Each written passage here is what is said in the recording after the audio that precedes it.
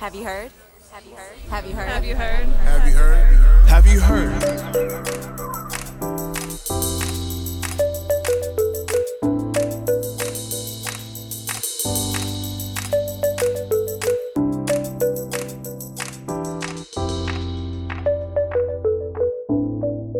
Welcome to Have You Heard? I'm Jennifer Berkshire. And I'm Jack Schneider. And today we are revisiting a question that seems endless. Are charter schools public or are they private? I don't know. I feel like a lot of people are going to say, I think this one has been settled. They're public schools with, some characteristics that make them private-like, and I think they'll be a little surprised if they haven't heard about this court case. I think they're going to be very surprised. And so, Jack, the case is somewhat complicated. People may have heard a little bit about it, but I want you to just sketch out, as briefly as you can, the broad contours of the case before us. You have never asked me to go into sufficient depth and detail and offer all of the analyses that I would actually like to make. I'll just observe that. It's not a criticism. That, sir, is because the show has a time limit. Okay, so there is a charter network in North Carolina called Charter Day. And what Charter Day wants to be able to do, beyond just force young women to wear skirts to school because they are, quote, fragile vessels, is they want to be able to advance the interests of a majority of parents, even if they do so in violation of students' rights and in violation of the desires of some parents of young people at that school. So essentially, what they are arguing is that parents have a right to send their children to state-funded schools that engage in unconstitutional discrimination. That's a weird right. That's a very weird right, but they're claiming that people have the right to do that. And the courts that have heard this previously have disagreed, have called that some very bizarre reasoning. And now they are headed to the Supreme Court. And their argument is that Charter Day is not a public school. It may receive state funding, but it's really more of a private school. That's the argument.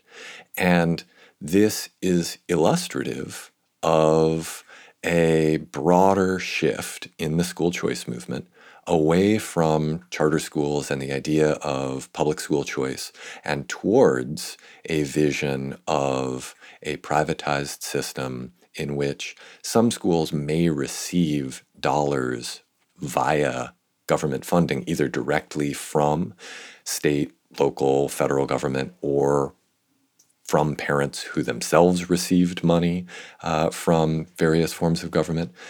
But it's a shift in the broader school choice movement, which we have been seeing develop for at least the last 6 years, right, since Betsy DeVos became Secretary of Education. And it's one that has a lot of importance, not just for the future of charter schools, but also for the future of public schools. That was really well done, Jack. And I would just add one gentle correction. So we don't know that it's absolutely going to the Supreme Court, but it sure looks like it sure looks like it, right? Yeah, they have pandered in all the right ways. I think it's headed there.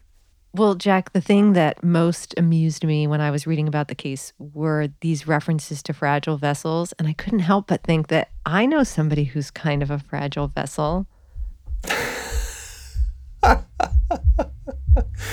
Yes, that's me. I'm just looking for somebody to take care of me at the end of the day, Jennifer.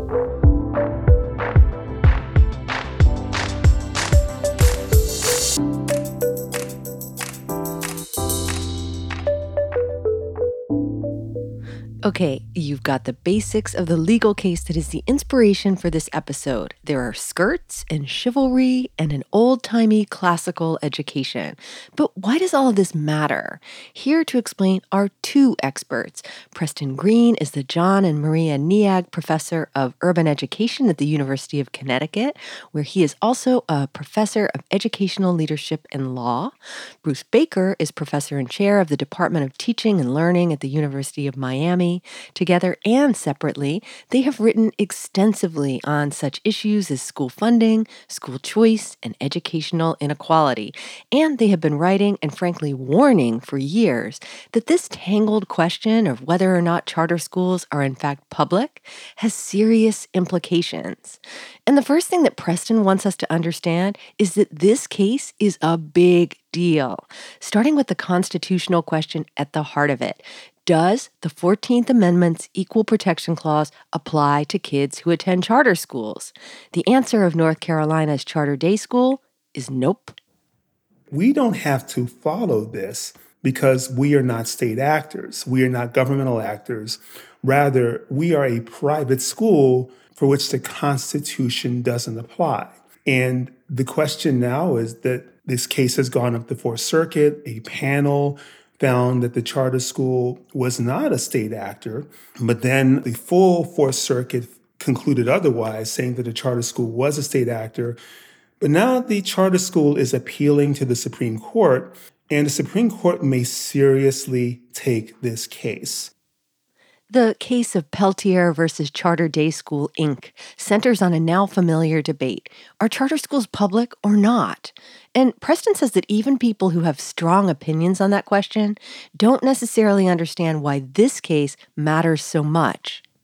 I think everybody who is not in the know, who has just listened to the language about charter schools being public, are just surprised that this is a thing, that this is an issue. But many of us who've been writing about this over the years have been pointing out that this is a big issue and one that has been very contentious and has a great deal of implications for law and policy, for public school systems and for school choice programs going forward. And I've been saying, pay attention to this case.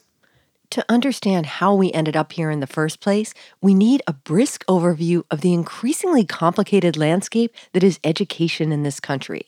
Bruce Baker, take it away.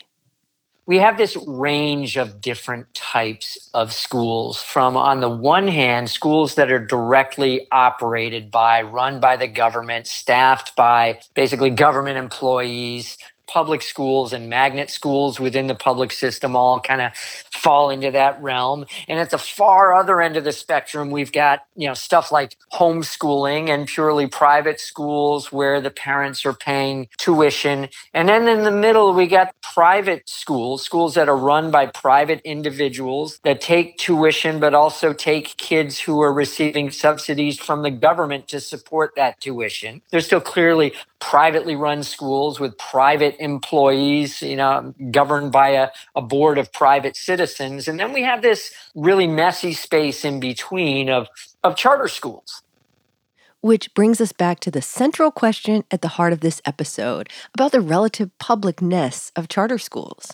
Bruce says that while there's plenty of gray in that spectrum of schools he just laid out, the issue of where charters fall in that spectrum is actually pretty straightforward. I actually think it's not that messy. Once you, for example, have let private entities be the governing organizations that decide who can even have a state charter rather than the state itself, you've put a private entity in that space. It's no longer government control. Once you have a board of private citizens who are then given the opportunity to oversee and run this school and hire a private management company, and the teachers' contracts are with the management company and not with a government entity, so the teachers aren't public employees, then it's very clearly, not much different than a private school that happens to be taking kids on publicly funded vouchers. The confusion seems to have been embedded in this kind of rhetoric of charter schools are public schools, despite the operational details that suggest that they are clearly not. Okay, back to the case. As Jack touched on at the start of the episode, at issue is a dress code. Charter Day requires girls to wear skirts because they are fragile vessels. 3 students and their parents sued under the Equal Protection Clause of the 14th Amendment, to which the school said, that amendment doesn't apply to us because we're a private entity. And at least one part of that argument is correct. In a government-operated system, that's where constitutional rights apply, either for kids or for employees. our rights to free speech, to due process, to equal protection, all those, pesky little things that are laid out in the Bill of Rights of the Constitution, those are things that our government can't interfere with. Our government can't treat us unequally. Our government can't deny us due process before imposing some kind of a penalty or taking away other rights. Our government can't interfere with our free speech or free exercise of religion, and our government can't push a religion on us.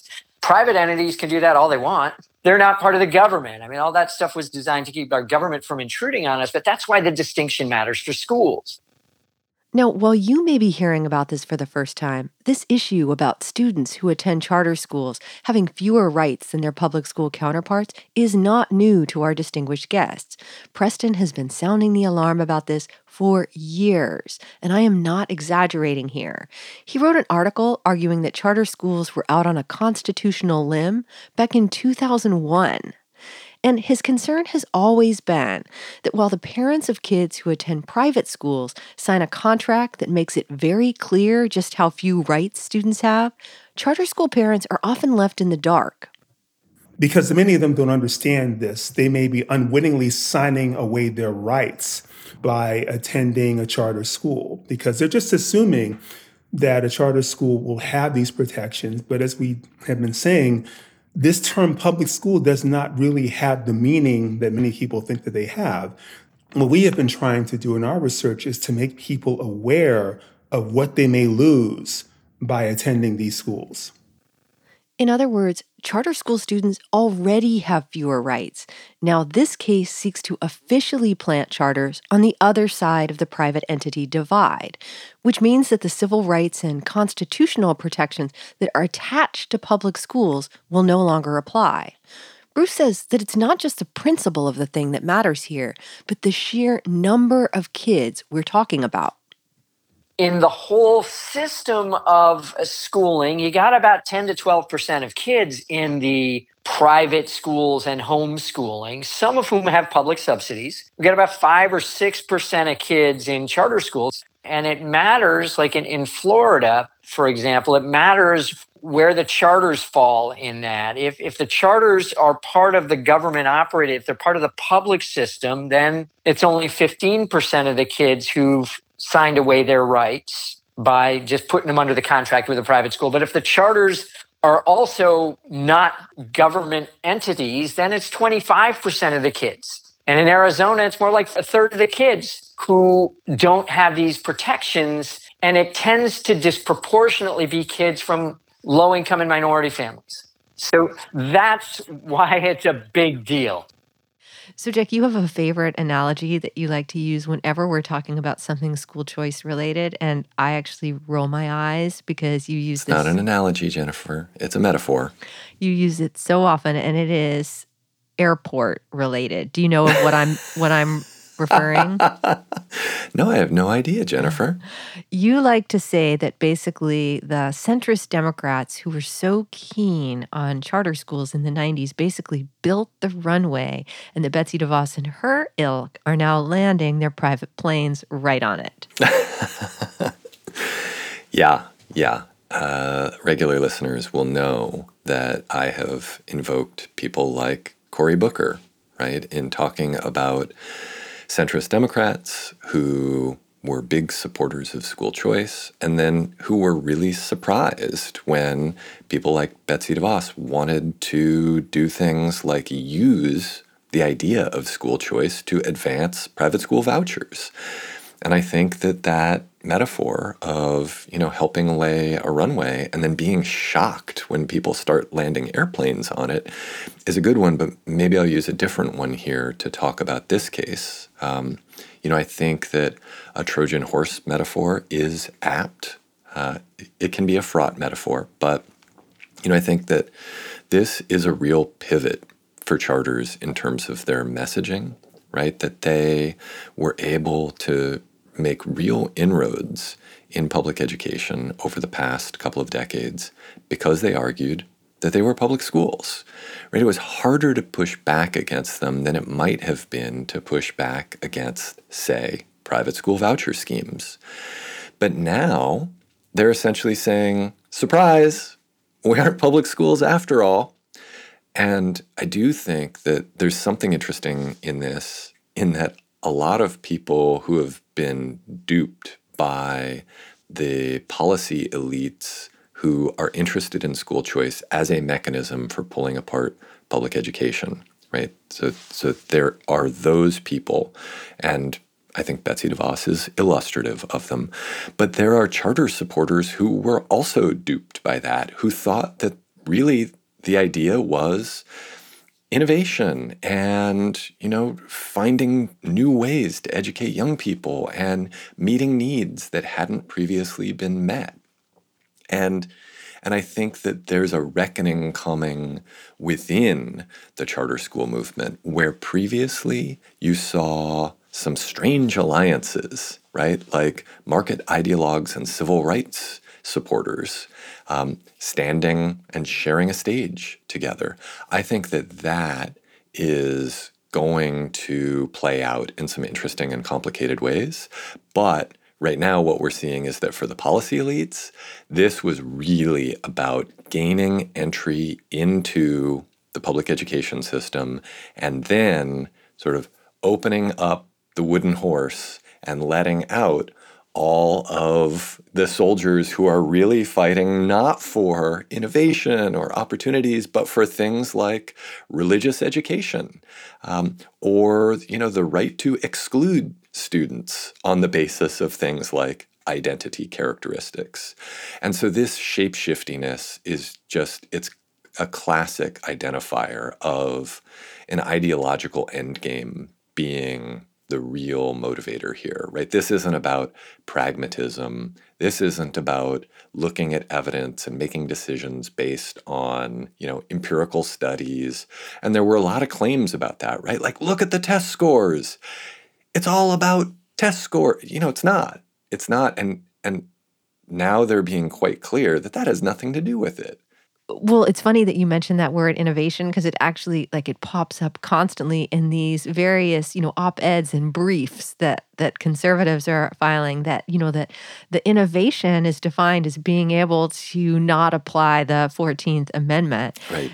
Or the innovation is the idea of a school that looked like it did 50 years ago, which is pretty funny when you think about all the factory style lingo that's hurled around. But I got, as I was reading all this stuff, I kept thinking, it's not going to be that long before we look back on the time of charter schools sort of wistfully, because I don't think they're going to be around. Do you? Right. I think that they will be like dame schools, right? Like something that historians of education are very familiar with. Dame schools, for those who don't know, were schools run by women in the 19th century. Often, a woman who had gotten a high school diploma and had decided to educate kids out of her house. Charter schools, I think, will be like that. Maybe not next year. Right? We'll all have recent memories of them. Maybe not in 10 years, but the way that things are going, right? If charter schools are recognized as basically being state-funded private schools, and even if they aren't, right? There are private school voucher bills that are rolling out in state after state, which essentially render charters moot. And to come back to this point that I made a moment ago about a division within the charter community, I think it will be hard for charter leaders to watch the policy elites who have been their champions in Washington, D.C., or in state capitals, who have helped with the flow of funds, to watch them move on to support for private schools, because whatever the challenges around charter schools, there are a lot of charter schools that do good work. And there are a lot of people who work in charter schools, charter school leaders, charter school educators, who show up every day because they care about young people, and particularly about young people who haven't been well served in this country. I think that they are going to be, in many ways, left hung out to dry, right? Because they're not going to have any champions. And that'll be interesting to watch, but interesting in, I think, a really sad and challenging way. Back to our guests, there's another reason why the debate about the relative publicness of charter schools is so important right now. You know that treaty that we're always talking about in this show, where back in the 90s, Democrats and Republicans rallied around charter schools while walking back some of their other priorities, like support for teachers' unions in the D column and a preference for religious education in column R. Well, part of that deal was that charter schools were supposed to be non-sectarian. Preston says that if charter schools are defined as non-state actors, religious charters are the next step. If a charter school is private, then a court can very easily conclude that religious entities get to operate these charter schools and that they have to be religious because they're no different from a voucher program.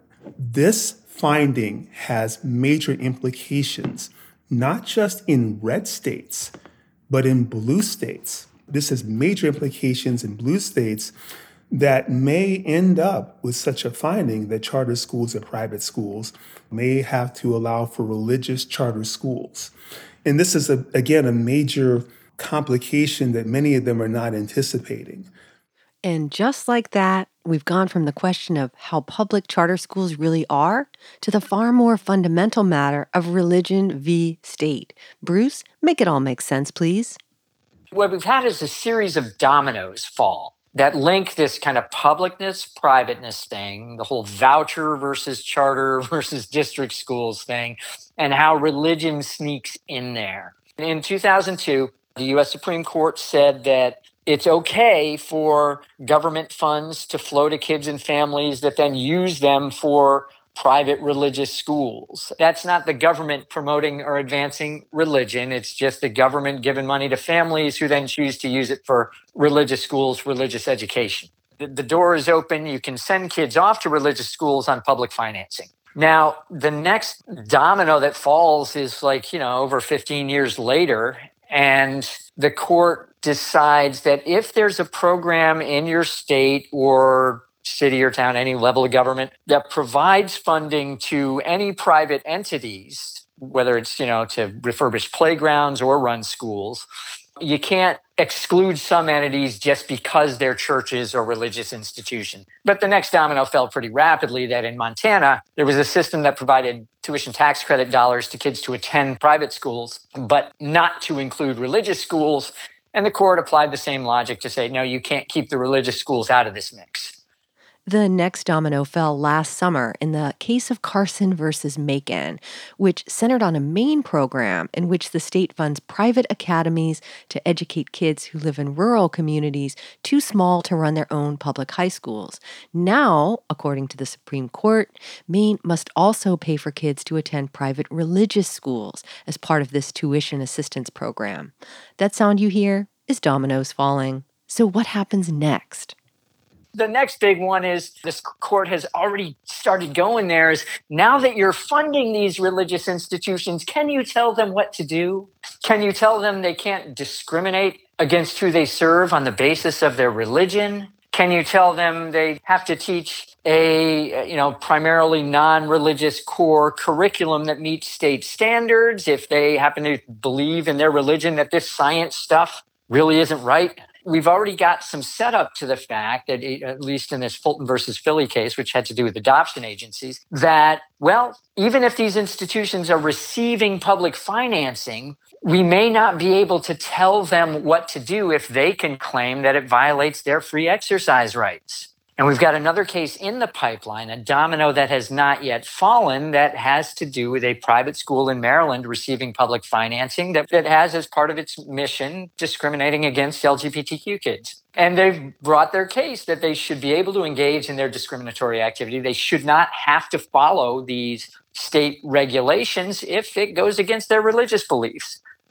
Taken together, defining charter schools as private schools, clearing the way for religious charter schools, and the dramatic expansion of voucher programs around the country means that we could see a dramatic reordering of the school landscape, a future in which the schools decide who to take and who to reject.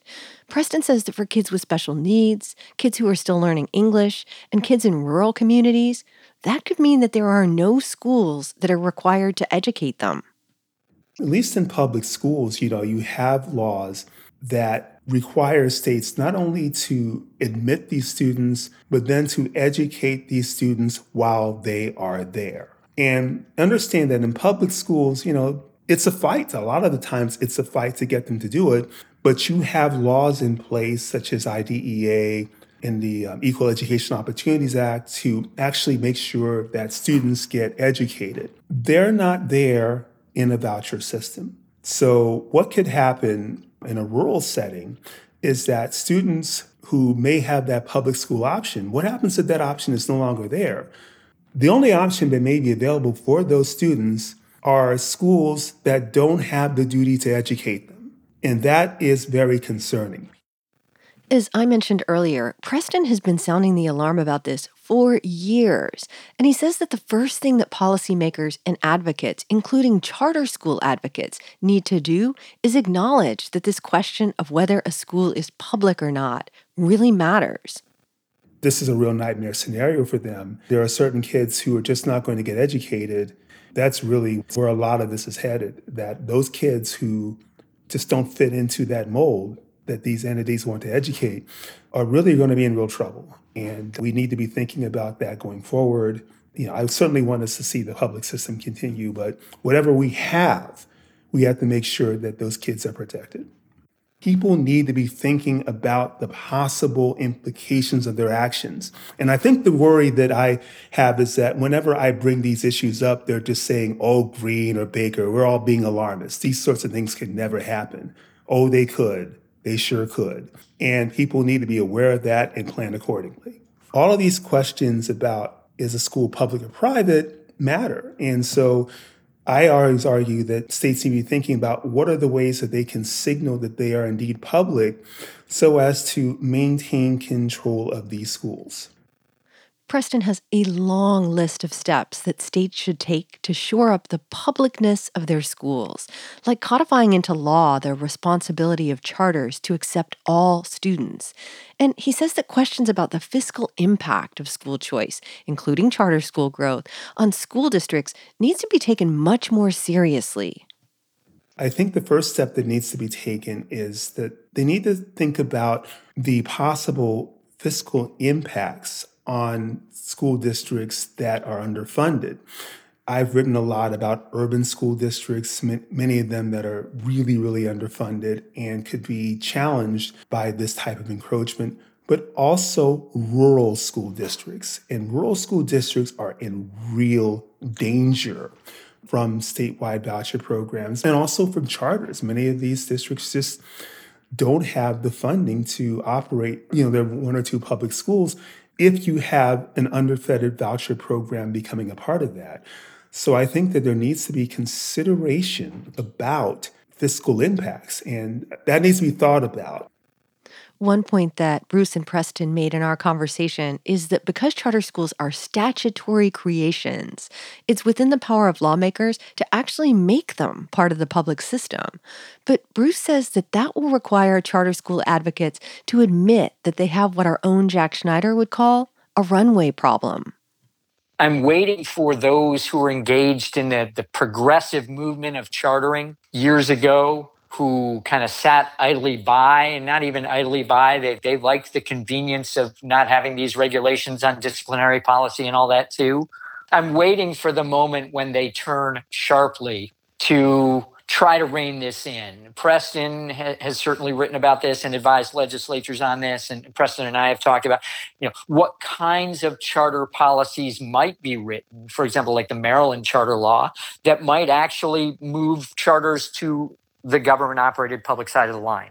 And when will the progressive advocates of chartering finally accept that they might need to go there, or are they willing to just let this chaos ensue and hope that their own endeavor kind of remains immune or buffered from it?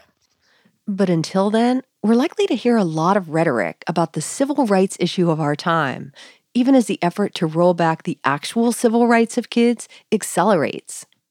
Yeah, the mind boggles. The mind totally boggles with this rhetorical twist. I mean, I always shake my head going like, well, they always say that school choice is a civil rights issue of the 21st century. And I'm going like, well, if you're going to make that argument, then you really should make sure that civil rights are protected, that students' constitutional rights are protected. It's just crazy. And they're also saying that they're acting, again, for low-income children, for Black children, for brown children, and so on. But, these protections matter. If you don't have these protections, then schools can act in ways that are very harmful for students.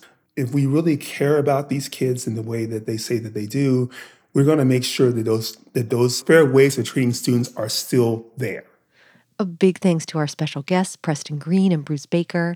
If you want to keep up on the latest regarding this case and the many issues it raises, I strongly urge you to follow them both on Twitter. Preston is at Dr. Preston Green, and you'll find Bruce at School Finance 101. That's SCHL Finance 101.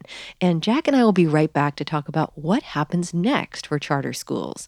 We'll also be revealing the topic of this episode's In the Weeds segment for our Patreon subscribers.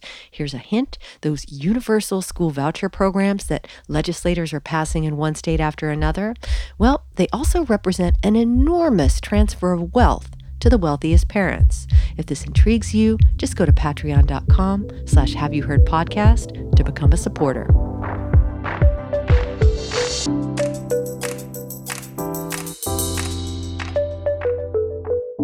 So, Jack, my big project for the year is to try to help people understand that virtually everything we're seeing around education policy right now is an extension of what I think of as the great civil rights rollback. That you have people who decided basically starting in the 1960s that the civil rights revolution had gone too far, and boy, are they intent on rolling it back. And you have this point that you make a lot, and I don't mean repetitiously like the runway, but I just think it's a really good one. You say that, at the heart of a lot of these policies is the replacement of rights with options. Yeah, and that's exactly what we're seeing in this case, where they are essentially arguing that people don't have rights in this school, but they do have options to go to other schools. And I think it's important to point out why anybody would be in favor of that. And, I think a simple way of thinking about it is just that rights need regulation and oversight and enforcement and government and taxation and bureaucracy. And the folks who are working to dismantle public education hate public education for a lot of reasons, but largely for those reasons. And options, well, those can be advanced through the free market. And of course, the chief advocates for options over rights don't have children with disabilities who they need to seek an education for, who presently have rights in our system. And most of them aren't low-income people. Most of them aren't racially minoritized people. Most of them aren't linguistically marginalized people, right? These are people who will actually do just fine in a system of options. And they're working very hard to make the case that everyone will be well-served in a system where there are options. But what do you do if there are no options for you? What do you do if there's no school that you view as adequate or that will even accept your kid? So what do you do if your local public school becomes a private school and adopts a policy that it doesn't want to have LGBTQ plus kids there? We've seen that happen. There's a school in Florida that essentially let families know that if they had LGBTQ plus students, they would be disinvited from the school, and that there was essentially nothing they could do about it because it was a private school and their vouchers would no longer be welcome there. And so I find this very scary. I'm no fan of bureaucracy. I'm no believer that government is a solution to problems. But I think that people who make the case against, red tape and against, these burdensome regulations are not recognizing that that's actually the cost of ensuring that people get treated fairly. It's the cost of ensuring that, to step back out of schools for a minute, to use a few obvious examples, that like our water isn't poisoned, right? That we aren't irradiated in our environment, that we're not breathing lead in the air, right? Regulation's the cost of that. And in order to have regulation, you need government. And in order to have government, you need taxation. And I think the simplification of things to saying, we're just going to peel back all this stuff you don't like without talking about everything else you lose there is really disingenuous and dangerous. Well, also making, government schools like the worst insult in the world and just hoping that no one ever notices that actually that's what the rights are attached to. Right.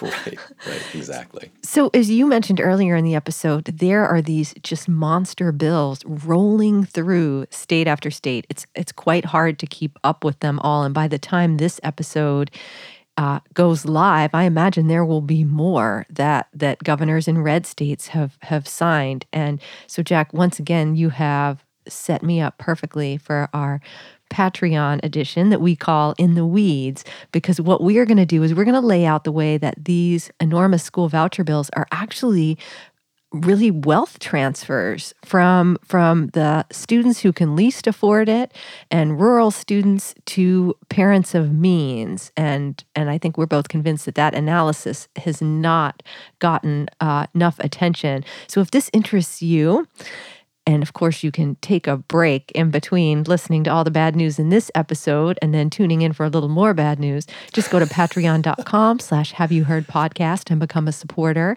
for a few dollars every month. You help us keep the podcast going, and you also get some cool extras like a custom reading list that we do for every episode. If you subscribe at the $10 a month level, you get a copy of the paperback edition of A Wolf at the Schoolhouse Door, which is just out and features a new preface where we acknowledge the things that we got wrong, like how bad things would get, how fast they would move, and you get to join us in the weeds. Did I leave anything out, Jack? No, but if you are not interested in making a wealth transfer like that, and if you would instead like to remain a member of the free republic of this podcast, there are other ways to support the show. Make sure that you are a subscriber so that every time a new episode lands out there on the internet, it automatically downloads to your device. If you haven't given us a rating, please do so. I think it helps people find the show. But of course, the best way to help people find the show is to let them know that you listen to it. We grow much more slowly than our corporate counterparts because we don't have an entire mechanism behind us pitching ads and embedding our podcast in other podcasts. We just make a product that we think is pretty good, and then you all share it with each other. So please continue to do that. We love hearing from you. If you want to drop us a line, you can contact us through the show's website, haveyouheardpodcast.com. And thanks to all of the graduate students who submitted for our graduate student research contest. We are really excited to begin going through those, and we'll be in touch with people who have advanced to the next round. Wow. On that note, I'm Jennifer Berkshire. And I'm Jack Schneider. This is Have You Heard?